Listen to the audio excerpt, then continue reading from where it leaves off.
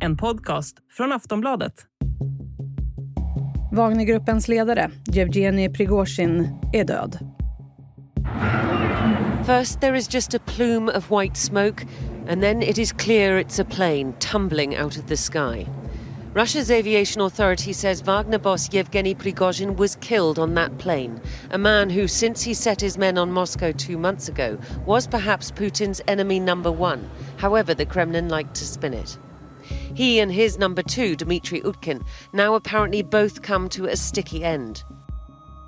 Ja, det har spekulerats under de senaste månaderna hur länge Jevgenij Prigozjin skulle leva efter den kupp som han och Wagnergruppen genomförde i juni. Kuppen som satte världen på vänt under 24 timmar misslyckades och många var övertygade om att Rysslands president Vladimir Putin inte skulle låta dem komma undan. Men inget har hänt förrän nu. Under onsdagen så kraschade Prigozjins privatjet med 10 personer ombord utanför Moskva. Och flygkraschen väckte direkt omvärldens misstankar och spekulationer. Vad var det egentligen som hände i luften? USAs president Joe Biden sa så här. I don't know for a fact what happened, but I'm not surprised. Do you believe? There's not much that happens when Russia is not behind, but I don't know enough to know the answer. Ja, frågorna kring kraschen är många. Kommer vi någonsin få veta hela sanningen? Men också, vad innebär allt det här för Putin som ledare? Vad innebär det för kriget? Och kan det här vara slutet för Wagnergruppen? Det här pratar vi om i det här avsnittet av Aftonbladet Daily. Jag heter Jenny Ågren. Och jag har med mig Wolfgang Hansson, vår utrikespolitiska kommentator. Wolfgang, vad tänkte du när du hörde den här nyheten? Jag tänkte, nu har det hänt. Eftersom man har bara gått och väntat på att någonting ska hända med Prigozjin. Eftersom egentligen har man ju varit förvånad över att han har hållit sig vid liv så pass länge som han har gjort. Vad vet man egentligen om det här förloppet? Alltså vi vet ju i grund och botten väldigt lite. Vi vet att det var hans privatplan, att det var 10 personer ombord, att planet hade flugit i ungefär en halvtimme och att det sen störtade. Men varför det störtade, det vet vi inte ännu. Men det är ju väldigt ovanligt att plan som har kommit upp på sin marschhöjd, vilket det här rimligtvis borde ha gjort, bara ramlar ner från luften rakt ner. Liksom. Händer ju nästan aldrig. Så det mesta tyder på att det måste ha varit en explosion ombord. Och då kan det ju ha varit en bomb till exempel. Eller att planet har skjutits ner. Och vilka var det som var ombord förutom Prigozjin? Ja, det var ju några av hans nära medarbetare. Den grundaren av Wagnergruppen och också den personen som håller i hans stora restaurangverksamhet och cateringverksamhet. Bland annat för den ryska armén då. Och det här händer alltså exakt 2 månader efter den här kuppen som Wagnergruppen utförde i juni. Man har ju liksom bara på något sätt gått och väntat på vad kommer hända med Prigozjin. Ja, eftersom när Prigozjin marscherade mot Moskva för 2 månader sedan så var det ju, han sa ju att han var missnöjd med försvarsledningen, men det var ju samtidigt en utmaning mot Putin. Och Putin reagerade ju otroligt negativt på det här. Han kallade ju Prigozjin en förrädare. Och vi vet ju att Putin, om det är någonting han inte tål så är det människor som är illojala mot honom eller som sviker honom. Och därför känns det väldigt märkligt att det i början såg ut som att han på något sätt förlät Prigozjin och att han fick fortsätta och röra sig fritt och hans soldater fick åka iväg till Belarus, de som ville, och de andra fick komma in i armén och så vidare. Så att det kändes som att det var bara en tidsfråga innan någonting skulle hända med Prigozjin. Och vi vet ju inte vad som har hänt, men Wolfgang, kan du lista liksom 3 scenarier på vad man tror? Ja, om jag då börjar med det mest som jag bedömer som det mest osannolika, och det är ju att det var en vanlig flygolycka. Och då kan det ju vara så att planet inte har blivit servat ordentligt, för på grund av sanktionerna så är det ju svårt att få tag på reservdelar. Och det finns ju trots allt den möjligheten att det kan vara något tekniskt fel på planet eller att någonting har exploderat ombord som inte behöver vara så att säga en bomb. Men jag bedömer det ändå som det minst sannolika scenariot i det här läget. Nummer 2 är att någon annan än Putin ligger bakom det här. Vi ska komma ihåg att Prigozjin har ju gått väldigt hårt åt den ryska försvarsledningen, och speciellt försvarsminister Shoigu har han ju liksom offentligt trakasserat och skrikit åt och kallat inkompetent och så vidare.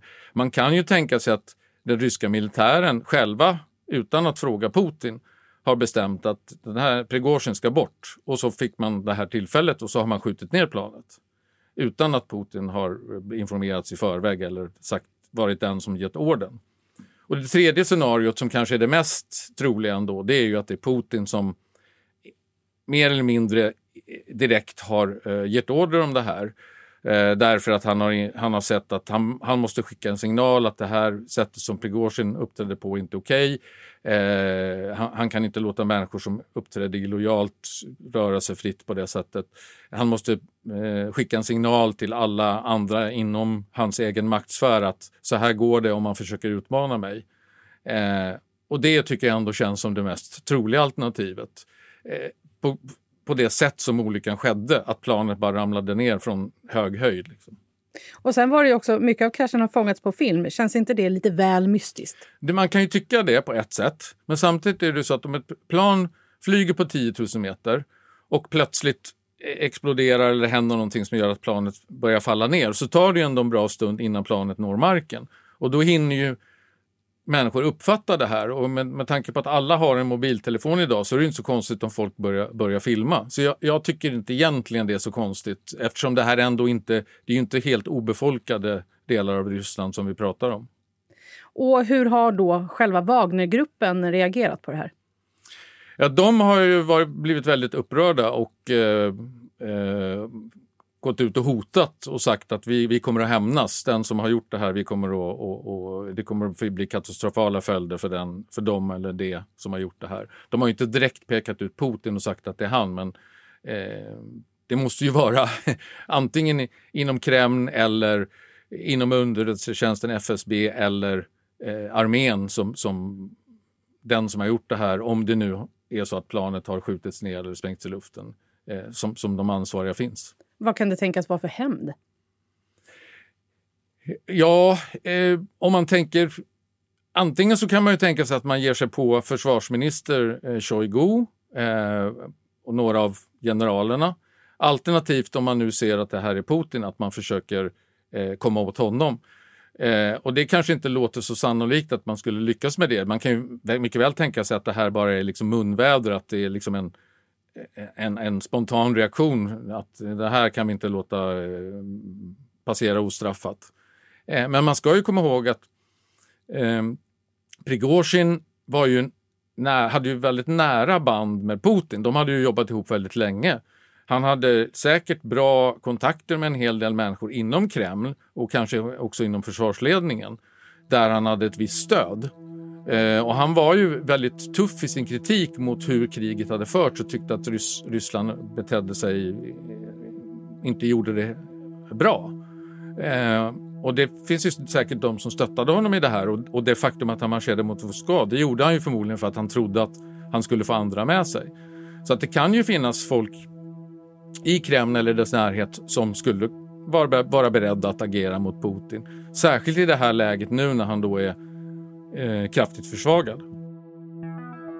Vi ska prata mer med Wolfgang. Vi är snart tillbaka.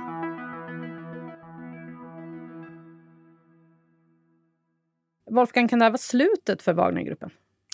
Ja, det skulle jag säga. Åtminstone i den form det har haft. Jag menar, nu är ju, verkar som i stort sett hela ledningen är borta. Soldaterna är ju då inkorporerade i armén, ryska armén, eller befinner sig i Belarus.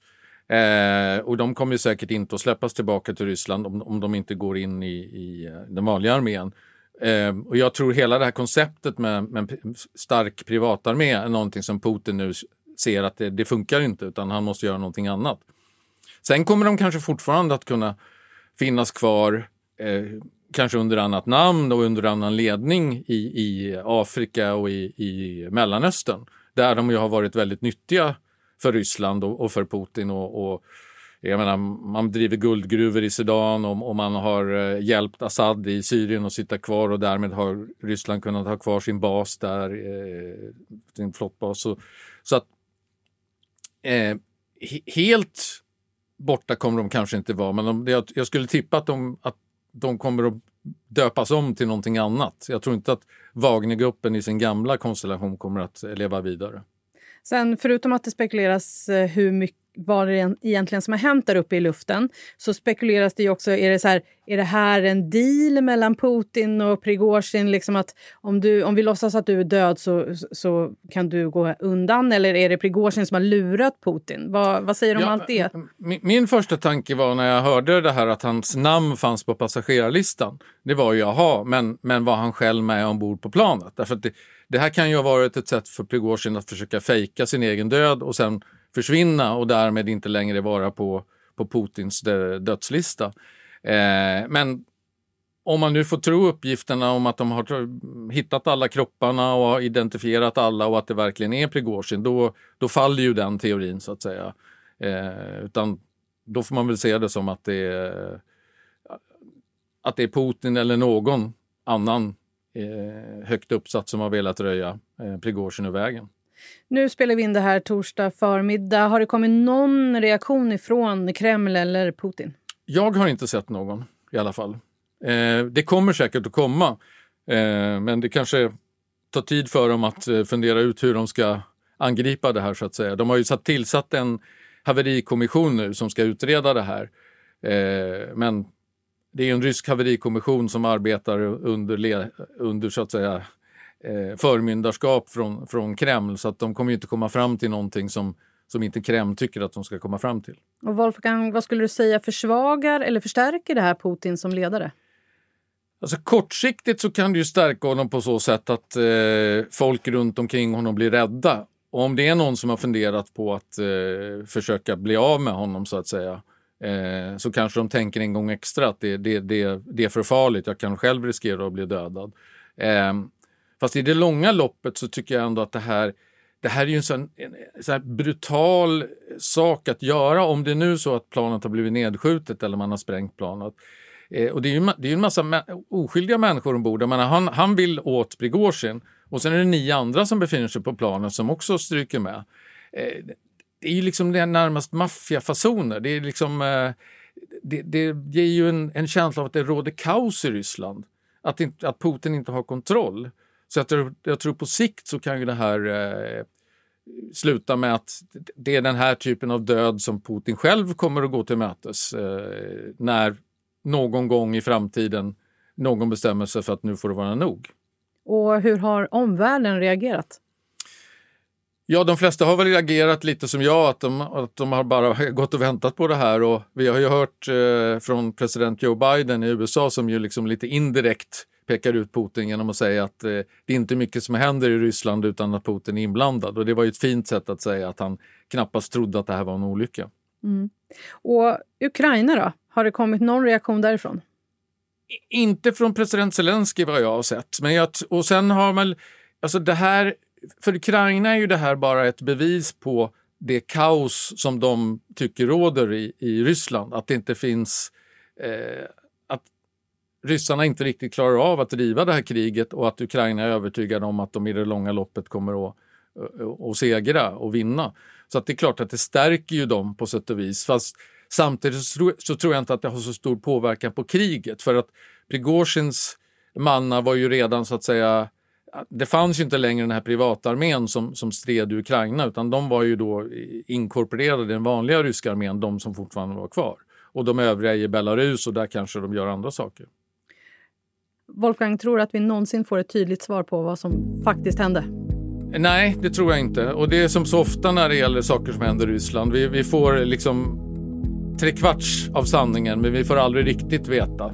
Och det kommer lite läckor och påståenden och så vidare. Men vad som verkligen hände, det tror jag inte vi kommer att få veta. Tack för idag, Wolfgang. Tack. Sist här Wolfgang Hansson, Aftonbladets utrikespolitiska kommentator. Jag heter Jevgenij Prigozjin och du har lyssnat på Aftonbladet Daily. Allt det senaste kring det här, det hittar du såklart på aftonbladet.se. Vi hörs snart igen. Hej då!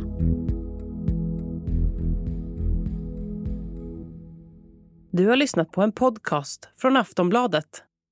Ansvarig utgivare är Lena K. Samuelsson.